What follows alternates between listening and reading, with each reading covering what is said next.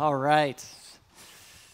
As we gather here today in this place, we are continuing in a sermon series on prayer entitled Boldly We Approach. I'm going to talk in just a moment why, once again, that is the title of this sermon series. We've been looking at what prayer is. We've been looking at why we pray. And then starting last week, we began discussing how is it that we pray. And we're going to continue in that vein today. But I want to ask a question. Have you ever watched someone do something and thought to yourself, I would love to know how to do that? There's an actor by the name of Daniel Day-Lewis, Academy Award winner. Some people call him one of the greatest actors of his generation. He's a method actor, which means that he throws himself fully into his roles. Well, back in the late 90s, he took a break from acting that at first was kind of unexplained. Later, people discovered that where he was and what he was doing for the 5 years that he was away from acting. You see, being a creative type that he is, Daniel Day-Lewis got enamored with making shoes. That's right. He wanted to become a cobbler. This man who had won an Academy Award left Hollywood behind because he loved the idea of making shoes. And so he took his family and they moved to Florence, Italy, where for 10 months he studied under a cobbler there in Florence. And then for 5 subsequent years, pretty much devoted himself to making shoes. You want to talk about dedication?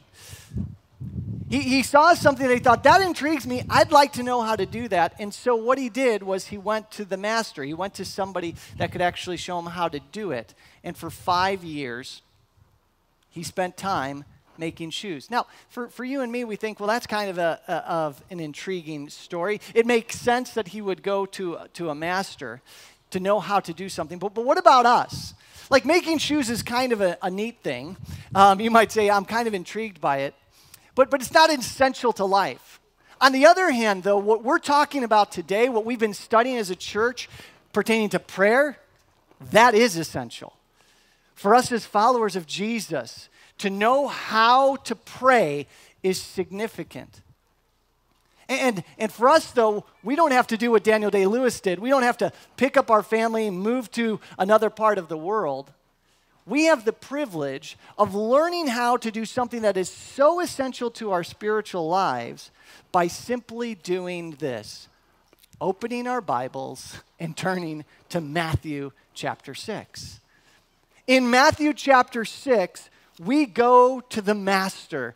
We go to Jesus himself. For in this book are Jesus' words to us. And in this book, specifically in Matthew chapter 6, Jesus lays out for his followers the keys to how it is we as his people are to pray. In fact, in Luke's account of this whole section on Jesus teaching us how to pray begins with his disciples coming and saying, Lord, teach us to pray. And so when you turn to Matthew chapter 6, starting in verse 5, that's exactly what Jesus does. Now, last week, we looked at the first section of this, and so I'm going to fly through it. Jesus starts by sharing with us how to pray by telling us how not to pray. He says that there are 2 things that we need to be careful to avoid when we engage in prayer. The first is this: you do not pray trying to impress other people. Prayer is about you and I communicating with God. It's not about you speaking in such a way that those around you think that you are spiritual and that God loves you a whole lot. Don't pray in this way. That's what Jesus says in verses 5 through 6. You're not trying to make people impressed. You don't want to be a hypocrite. You don't want to be a play actor. Take the pressure off of yourself and realize that when you pray, you're just talking with God. It's not about what other people are thinking about your words. The second thing that Jesus says on how not to pray is, do not pray trying to manipulate God into doing what you want. There was a tendency in the pagan religions of that day to pray in a very specific way, to use certain mantras or incantations as they prayed, because they were taught in these false religions of that day, if you prayed in this way, if you babbled in this way, what you ultimately would ask of God, he would respond because you prayed the right words. Jesus is coming and saying, don't pray like the Gentiles. Don't do that. You don't have to say a magical prayer. You don't have to say certain words in order to manipulate God into doing what you want. That's not what prayer is. There's no script, there's no mantra. Instead, Jesus says, starting in verse 9, instead of trying to pray to impress people or trying to pray in a specific way to manipulate God into doing what you want, he starts in verse 9 and he says, pray then like this, Our Father in heaven. Last week we started just looking at this first phrase, and we said that with these words, Jesus changes his instruction away from how not to pray to how to pray. And the first thing that he says is that we are to address God as our what, church? Father.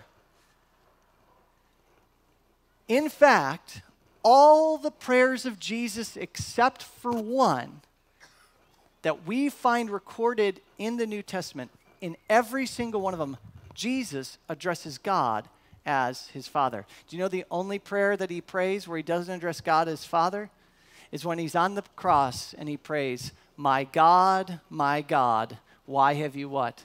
Forsaken me. It's the only time that he doesn't address him as Father. And yet at the end, as he hangs there on the cross, he says, my Father, into your hands I commit my what? My soul, my spirit. Jesus continually addresses God as Father, and we say, okay, well, that's great for Jesus. He can address God as his Father because he is the Son of God. He's come from the Father to earth. But why on earth are we able to address God as Father? You see, Jesus had an intimate relationship with God as his Son, but the promise of the Scriptures is if you put your faith and trust in Jesus Christ, you too, that's what we've been singing all this morning, you too have been joined into the relationship between the Son and the Father through Jesus. You and I are now adopted sons and daughters. And so when Jesus says, I call upon God in heaven as Father, so too can you.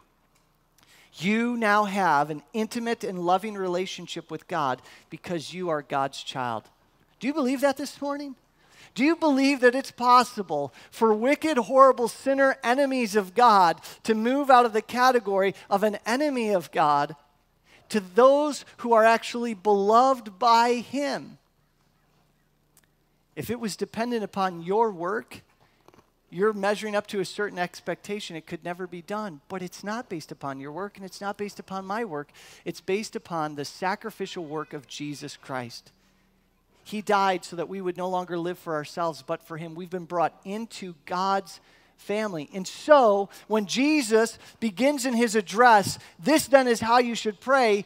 He says, pray, our Father in heaven. What's he teaching us here? He's teaching us to talk to God like you would one with whom you have an intimate relationship.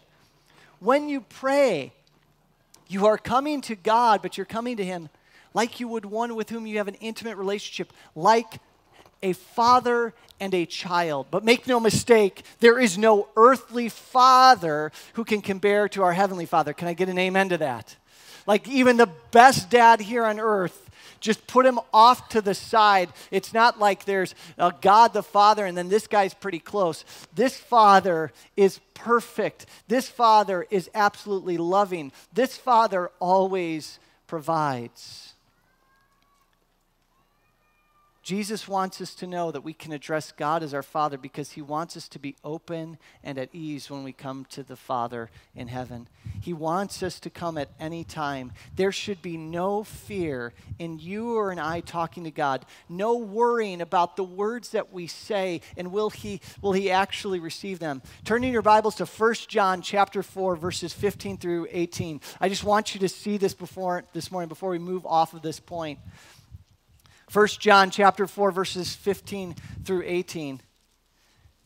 John would later capture this for us in a very powerful way to explain the relationship that we have with our Father in heaven. He says these words, whoever confesses that Jesus is the Son of God, God abides in him and he in God. So we have come to know and to believe the love that God has for us. God is love, and whoever abides in love abides in God, and God abides in him. By this is love perfected with us, so that we may have confidence for the day of judgment, because as he is, so also are we in the world. There is no fear in love, but perfect love casts out fear. For fear has to do with punishment, and whoever fears has not been perfected in love. But we love because he first loved us. If you and I have been loved by God, and we know that we have, if we've accepted the work of Christ on our behalf, we've received that love, then he says, don't you see? You and the Father are one. He abides in you. You abide in him. You don't have to be afraid. You can come to him at any time. One of, I think, the most iconic photos of any presidency is this photo I want to show you right here. It's a picture of JFK with John underneath the Resolute desk. Have you seen this picture before? If you haven't, you've been living under a rock. I'm sorry. No, this picture shows the President of the United States sitting in the Oval Office, the seat of power, the place where decisions are made, where countries and people's lives are impacted. And underneath the desk is the son of the president. You want to talk about access? Does he look uncomfortable, John? Does he feel like he shouldn't be there? He feels like he should be there. His dad is the president. If that was a picture of Lyndon B. Johnson peeking out from underneath the Resolute desk as the vice president at the time, you'd think, that feels inappropriate, right? Like, the vice president shouldn't be like underneath the desk, like peeking out. That would feel weird. That picture doesn't, though, feel weird. That picture feels right. A son should be able to come to the father even if he's the president of the United States. Friends, your father is not the president of the United States. Your father is the maker of heaven and earth. He is God, no doubt, and we're going to see that in just a moment, but you can come to him. You have an intimate relationship with him. And so when you pray, talk to him. Talk to him as you would one with whom you have an intimate relationship. But there's a second part to this address that follows quickly on the heels of it. We just touched on this last week, but now we're going to see it in its completion. Pray then like this, Jesus says, our Father in heaven. Now, what's going on here? Why are we to address God as our Father in heaven? Is Jesus coming to us and just wanting to make sure that we all know the place where God resides? Is he coming in a sense and saying, make sure that you have the correct address when you mail your prayers, right? Is he saying, our Father in heaven? Is that what it is, or is there something more? Maybe Jesus wants to remind us that God is not like our earthly fathers. And I think all of those things could be the case, but I think there's something far more profound in the designation of God as our Father in heaven. And I think it's this. It's not just that simply God is not like earthly fathers. It's not just simply that that's the place where he resides. This statement, our Father in heaven, is a proclamation of God's supremacy. By acknowledging God as our Father in heaven, by speaking that in our prayers, we're addressing the fact that God is above all, is over all, is the ruler of all. It is right for us to acknowledge God for who he truly is. What Jesus is teaching us to do in this part of the address is simply this: proclaim God's greatness and majesty when you pray. When you talk to God, you talk to him and you come open and you come at ease. But make no mistake that as you talk to him, acknowledge his greatness and supremacy. Acknowledge his majesty. Proclaim it back to him. In prayer, it is right and it is good for you and I to have a time of praising God. And I think that there's a couple of reasons why it should be obvious to us that we are to proclaim the greatness and majesty of God in our prayers. First off, because it's true. He is greater than all. He is far more majestic than anything else. When we pray, our Father in heaven, we're saying that he resides in a way over all things that no one else does. You are not saying that which has no grounds in reality when you call him the greatest of all, when you proclaim his majesty and you proclaim his worth. Because here's what's true. God is worthy of our praise. It is true that he is great and majestic, but he is worthy of our praise. And when we acknowledge him in this way, when we start our prayers by proclaiming his supremacy and his majesty, it keeps us also from forgetting our place. He is our Father. We can come to him at any time, but make no mistake, we don't come flippantly. We don't purely just come casually. The one who we're talking to is the maker of heaven and earth. And when you pray and when I pray, it is right and good that in our prayers we praise him for that. We acknowledge and we proclaim back to him, God, you are our Father, but you are great and majestic and over all. All glory and praise belongs to you. And listen, just a word of caution. We do not praise God for the purpose of getting something from him. As I said just a moment ago, we praise him because guess what? He is worthy of it. We don't want to fall back into the, okay, I'm going to praise God here at this time because ultimately I need to ask something of him. I was going to say this later, but I'll say it right now. A friend of mine, we were talking about this, and he talked about growing up in a Christian school. And in that Christian school, he's like, I remember my teachers expressly telling us that 50% of your prayer should be devoted to praise. Like, you shouldn't start asking God for things until you got through about 50% of your prayer being praise. Because the tendency was, if you didn't praise God enough, what do you think the implication is? Well, he's not going to answer your prayer. What the? That just doesn't. So we're going back to what we're not supposed to do, which is trying to manipulate him. Don't praise God for the purpose of buttering him up. We proclaim God's greatness and majesty because that's who he is. Am I right? And so we come to him and we praise him. In the first words of the Lord's Prayer, Jesus lays out the disposition that we're supposed to have towards God in prayer. But then, the rest of the prayer contains a teaching that is very surprising to me. The entirety of the rest of the prayers we're going to see right now that Jesus teaches is all about us asking God for things.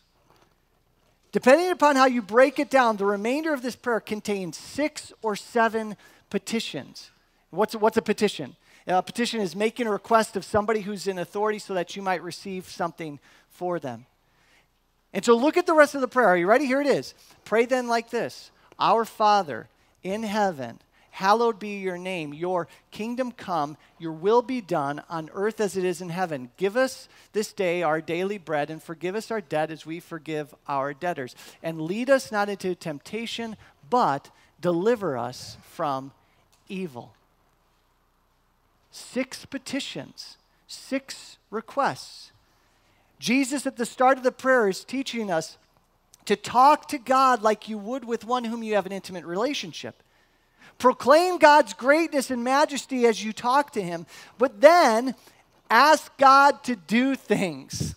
Make requests. The remainder of the prayer is about you and I being encouraged by Jesus to ask God for this, to ask God for that. Did you know that? Jesus comes over and over again in the rest of the prayer. The majority of the prayer is Jesus teaching us to ask God for things. Now, if you've grown up in the church like I did, hearing that, the idea that the majority of your prayer and my prayer should be about asking God for things, it feels kind of wrong. Me coming before you and saying, look at the Lord's Prayer, Jesus says that the majority of your prayer should be asking him for things. Doesn't it just feel kind of wrong? Like, even if you didn't grow up in the church, it starts to make God feel like a genie in the bottle. We're going to come to him in prayer. We're going to ask things of him. I go back to my friend's statement of growing up in a Christian school and feeling like, no, you don't start asking God of things until you get to the 50% mark. Like now with iPhones, that'd be easier, right? You pull it out, you hit the timer, you're like 5 minutes, and Jesus, I really want this. Jesus, I really want that. You got 5 minutes to pray those things, right? Like, how do you figure that out? So what's going on here? I want you to hear me. I'm not saying that our prayers should not contain praise to God or should start with praise. But if we're being honest with the text and the prayer as Jesus presents it, you can't avoid the fact that the majority of this text contains petitions. And it's not just this prayer. Test me on this. I would love somebody to do it. Please, please do. When you look at the majority of the prayers in the New Testament that are prayed by the disciples, by the apostles, those prayers in the majority of the New Testament and in the epistles are always about asking God to do things. In fact, the majority of Jesus' prayers as recorded in the Gospels, the majority record Jesus asking God to do things. For instance, one time a little boy brought the bread and the fish, and Jesus gave thanks and asked God that God would ultimately manifest his glory through the action of what? Feeding the 5,000.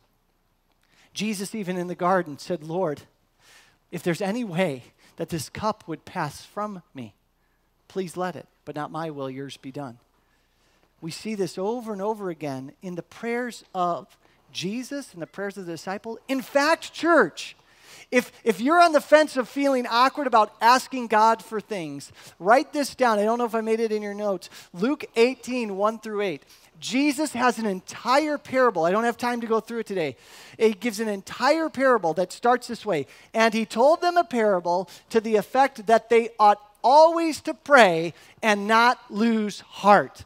And then that parable is about a judge and a widow who comes to a judge over and over and over and over again, going to the judge, asking of the judge over and over until he finally relents and gives the widow what she wants. Did you know that your Father in heaven wants you to ask of him to do things? Sometimes we in the church get so focused on the idea of praising God that we lose sight of the fact that when we actually come to God and make requests of him, it is also an act of praise. See, I think that there are two very profound reasons why we are to come and to ask God to do things. Why the majority of the Lord's Prayer is to ask of God to do things. And the first one is illustrated in this way. This is a jar of peaches. Right before I came up here, I was back in the sound booth, and I'm like, oh, I forgot my jar of peaches. And the guys in the sound booth are like, what is he talking about?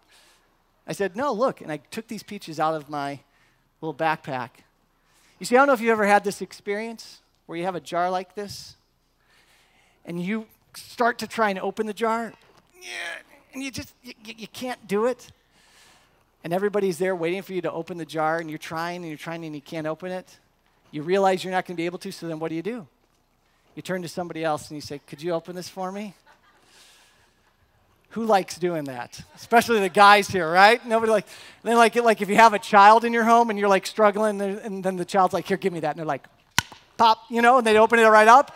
You're like, darn it. Why don't we like to ask people to help us to open up a jar? I think the fundamental reason is because it shows our what? Weakness.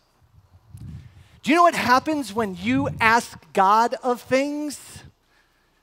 What you're doing in that moment is you are proclaiming your weakness and his what? Power.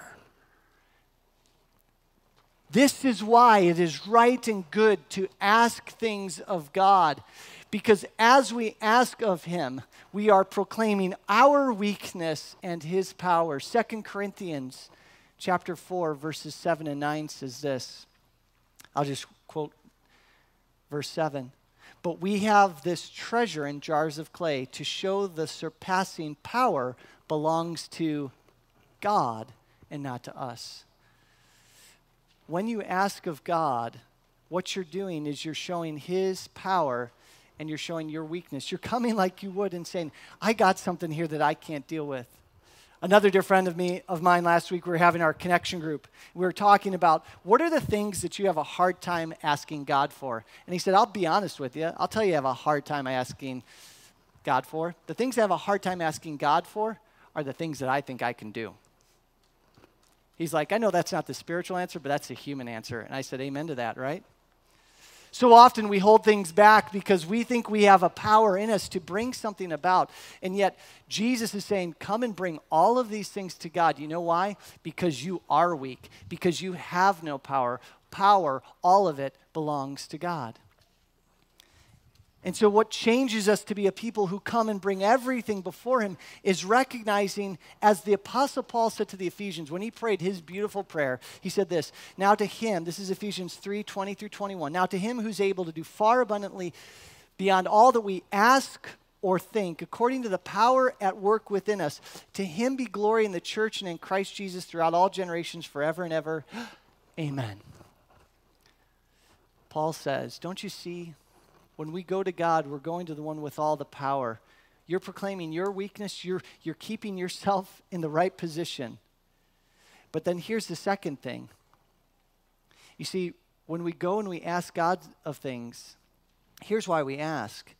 When God answers, the glory's his. When God answers, the glory's his. It's part of the reason why we don't like passing the jar off to somebody else to open. You know, if you're at a party and everybody's waiting for you to open that thing and then somebody else opens the jar, nobody's looking at you saying, hey, thanks. They're looking at the person who opened it. They're like, yay, look they opened the jar. Meanwhile, you're in the corner thinking, oh, I'm a weakling. When you pray and when I pray, whatever it is, the more we ask of God as we come to him, when we see prayers answered, you and I are able to hone in on something that remains true whether or not we realize it. That is, to him be the glory both now and forevermore. When we ask of God and when he answers, no matter ultimately what the answer is, the glory is his.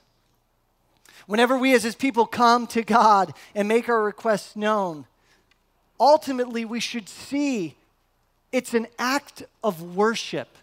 You are engaging in worship when you ask of God and make your requests known.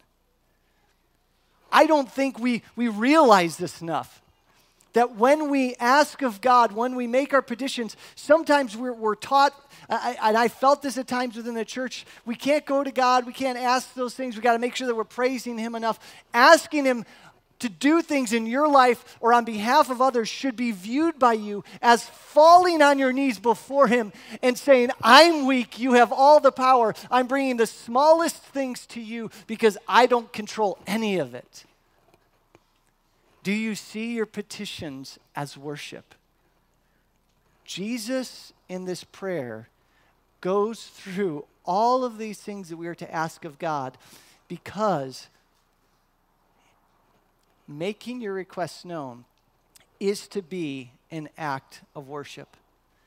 Do you know it's actually pride, not humility, that keeps us from making our requests known?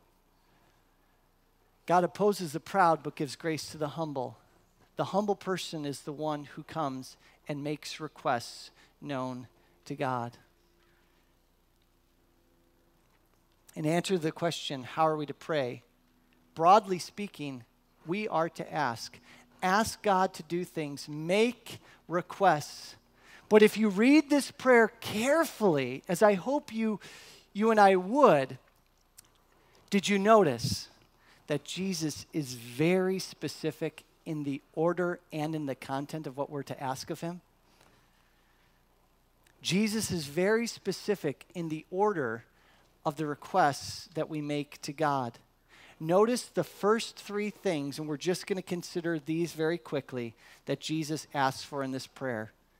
They are, hallowed be your name, your kingdom come, your will be done on earth as it is in heaven. Church, what's unique about each and every one of these requests? They're not statements, they're requests. May your name be hallowed. May your kingdom come. May your will be done. What's unique about each and every one of these requests is that these petitions have to do with who? God. And specifically, they're about asking God to be even more glorified and honored in our world than he is currently. Jesus says, you want to know what you should be asking for in prayer? Ask for that which would lead to God receiving more glory. What are we ultimately to ask? Jesus says, here's a model. In your prayers, are you asking God? Are you making requests of him? Are the first requests you're making of him requests that have to do with him receiving more glory? Jesus is not simply teaching us what to pray, but what we should prioritize in our prayers. The first petition, hallowed be your name. When's the last time you busted out the word hallowed in your daily vocabulary? Outside of the Lord's Prayer, have you ever used the word hallowed? Probably not. We don't even fully comprehend what it means until we recognize that to hallow something means to make it holy or to consider it holy. Therefore, when Jesus says, pray, hallowed be your name, what he's saying is this: may all people come to know you as God in all of your majesty and holiness. The thing that should consume your prayers, he says, the thing that you should start with is a desire to see all people in all places recognize God for who he truly is. That all men, that all women would know God and worship and revere him.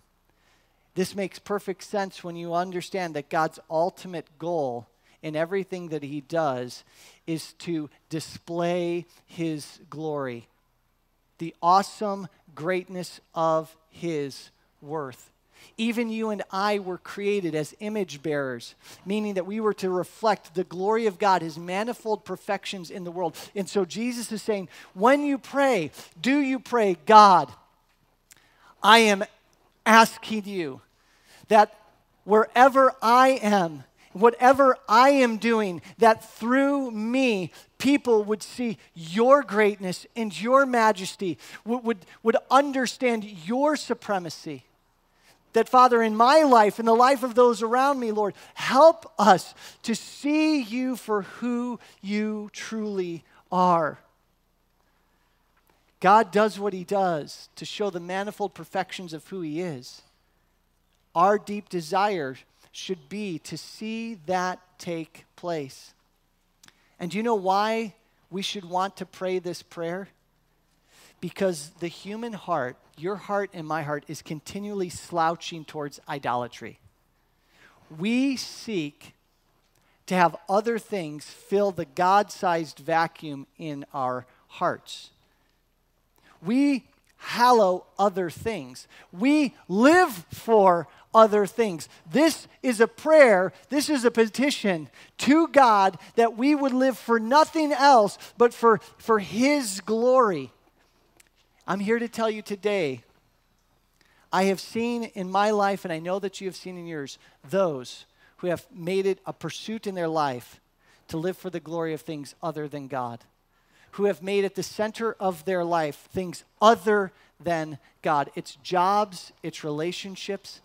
And when you hallow something more in your life than you hallow God, it leads to depression, it leads to anxiety, it leads to anger, it leads to frustration. Jesus is actually coming to us and saying, you should want to pray this prayer, because if God answers this prayer, you are realigned in your life. Hallowed be your name. It's why then the next petition is very simply this: your kingdom come. This is you and I asking God for two things. With the death, burial, and resurrection of Jesus Christ, the kingdom of God was inaugurated here on earth. Christ, it was in our memory verse for today, for this month. All authority in heaven and earth has been given to me. Jesus is reigning on his throne right here, right now. And so to pray, for God's kingdom to come is to ask God for the gospel of his kingdom to go forth throughout the entire world. It's a call to mission, but it's also a petition. It's a petition for Jesus to return in all of his glory. He came once. Is he coming again?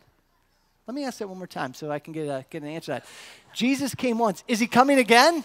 Yes. The first time, he is, trust me, he is. He came once to save. He comes next as ruler. And when he comes a second time, heaven and earth will join together, Revelation tells us. And there will be no more tears. There will be no more pain. There will be no more suffering. Everything that has been stained by sin will no longer be stained by sin, and he will make all things new. I don't know about you, but I long for that day. I long for the day when his kingdom will be known in its full expression. You and I today are saints who get to begin to live out that newness of life. You and I have a power within us to say no to sin and to say yes to God. Do you believe that to be true? Like sin, you're no longer a slave to sin. You and I know what it's like to have Jesus as king. The rest of the world doesn't yet know that. And so when you pray, your kingdom come, we're inviting God to make his rule and reign known through his people, and that men and women would enter into that kingdom. Your kingdom come in its full expression. And then finally, he says, your will be done on earth as it is in heaven. You know, there's two wills of God that are talked about within the scripture.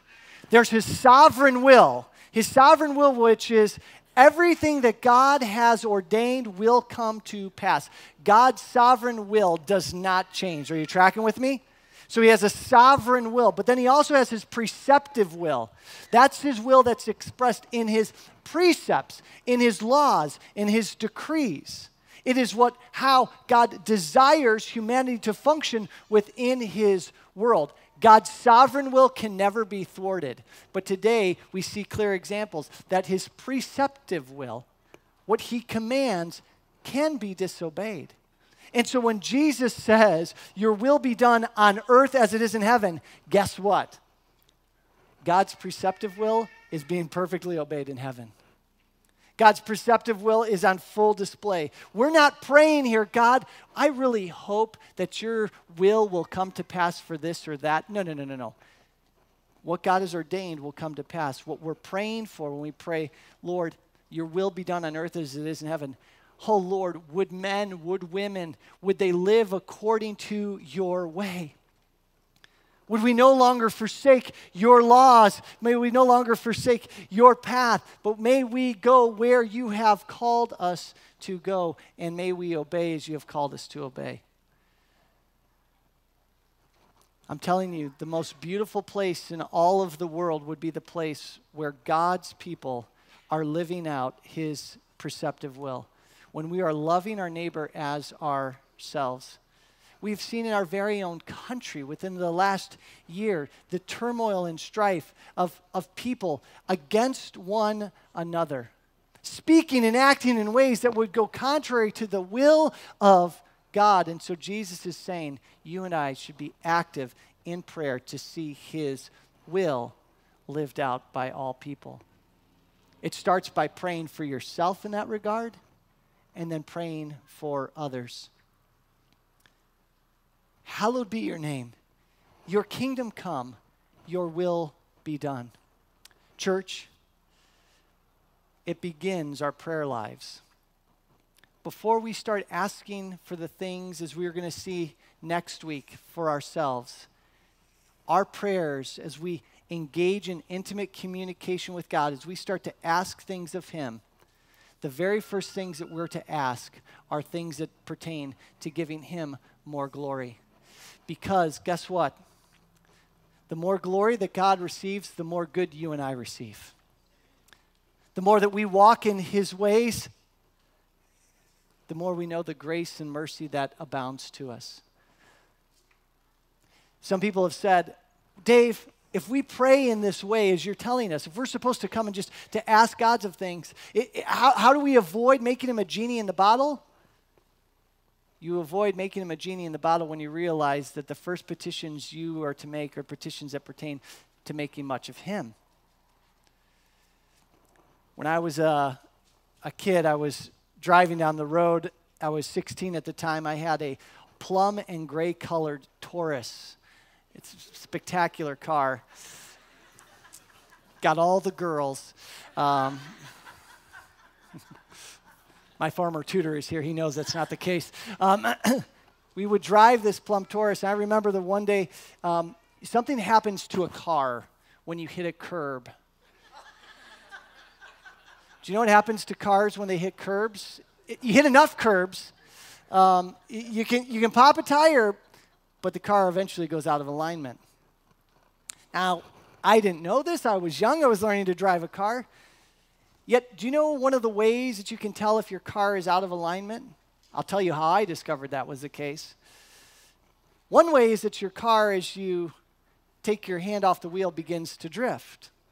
I was going down the 15 towards the mall, heading south, and took my hands off the wheel of the car for a moment, and quickly the car began to go into the other lane. I began to put on the brakes to stop what was happening. I discovered the second way that you notice a car is out of alignment. The car begins to do something. You know what it does? Because it's out of alignment. When I consider what Jesus is doing for us here in telling us how to pray, he says, you want to know if you're in alignment with me? Today, if you want to know if you're praying and asking for God the things you should be asking, do your prayers contain a desire to see God glorified and manifested? You're not going to drift, but if you are drifting, the way to tell is, does my prayer to God, who's allowing me access to his throne, have anything to do about making much of him, about seeing my life and other people's lives aligned with his plans and with his purposes? Here's what I would invite you to do this week, church. If anyone is in Christ, he's a new creation. Are you a new creation? Can I get an amen to that? Amen. I wonder if you would join me in a challenge this week. Would you take time this week in your prayers and focus your prayers on the first three petitions of the Lord's Prayer? Would you pray that God would make his glory known in your life, that his name would be hallowed through you? That through the way that you engage with others, God, would you allow people to see your glory and your majesty? Lord, your kingdom come. Would my life this week, Lord, would you help me demonstrate that my life is ruled by you, that I live according to your ways, that you are my king, that there is nothing else in my life that has supremacy other than you. Your kingdom come, and let it start with my life being a manifestation of it. Would you pray that every day, and would you pray, oh Lord, may I walk according to your will? That there would be evidence in my life that you are the one who is my king, that I submit to. I wonder what would happen in your life, in my life. Let me just ask, do you think that's a prayer that Jesus wants to answer? I guarantee it is. I guarantee it is. And so let us with great confidence boldly approach his throne. Let me pray that for us right now. Would you bow your heads with me? Father, you love us. You care for us. You invite us to make requests of you. And you know that the greatest need that we all have is to not live for ourselves, to not give in to the idolatry, Lord, that is so susceptible in our hearts and minds. And so, Father, I pray for myself, I pray for this church family, Lord. Hallowed be your name. May, Lord, we live for your glory. May, Lord, we as your people make much of you. May our actions, may our behavior this week be given to that, Lord, which would let the world see that you are majestic in all your ways. Oh, Lord, would your kingdom come? Lord, would we demonstrate that we serve a king that's not of this world. May, Lord, we demonstrate that despite what happens around us this week, whatever happens within the politics of the world, of our nation, that at the end of the day, we bow the knee to no one but you, and that we have great confidence that you are reigning and on your throne. And so to that end, Lord, we pray that your will would be done. We pray, Lord, that we might live lives of obedience to you, and that the world, Lord, would turn away from sin and to you, to know you as the King and to know you as the intimate Father. And so, Father, we ask this. We pray for these things through the name of your Son, Jesus Christ, and the righteousness that he alone has and has been imputed to us, we ask. And all God's people said, amen and amen.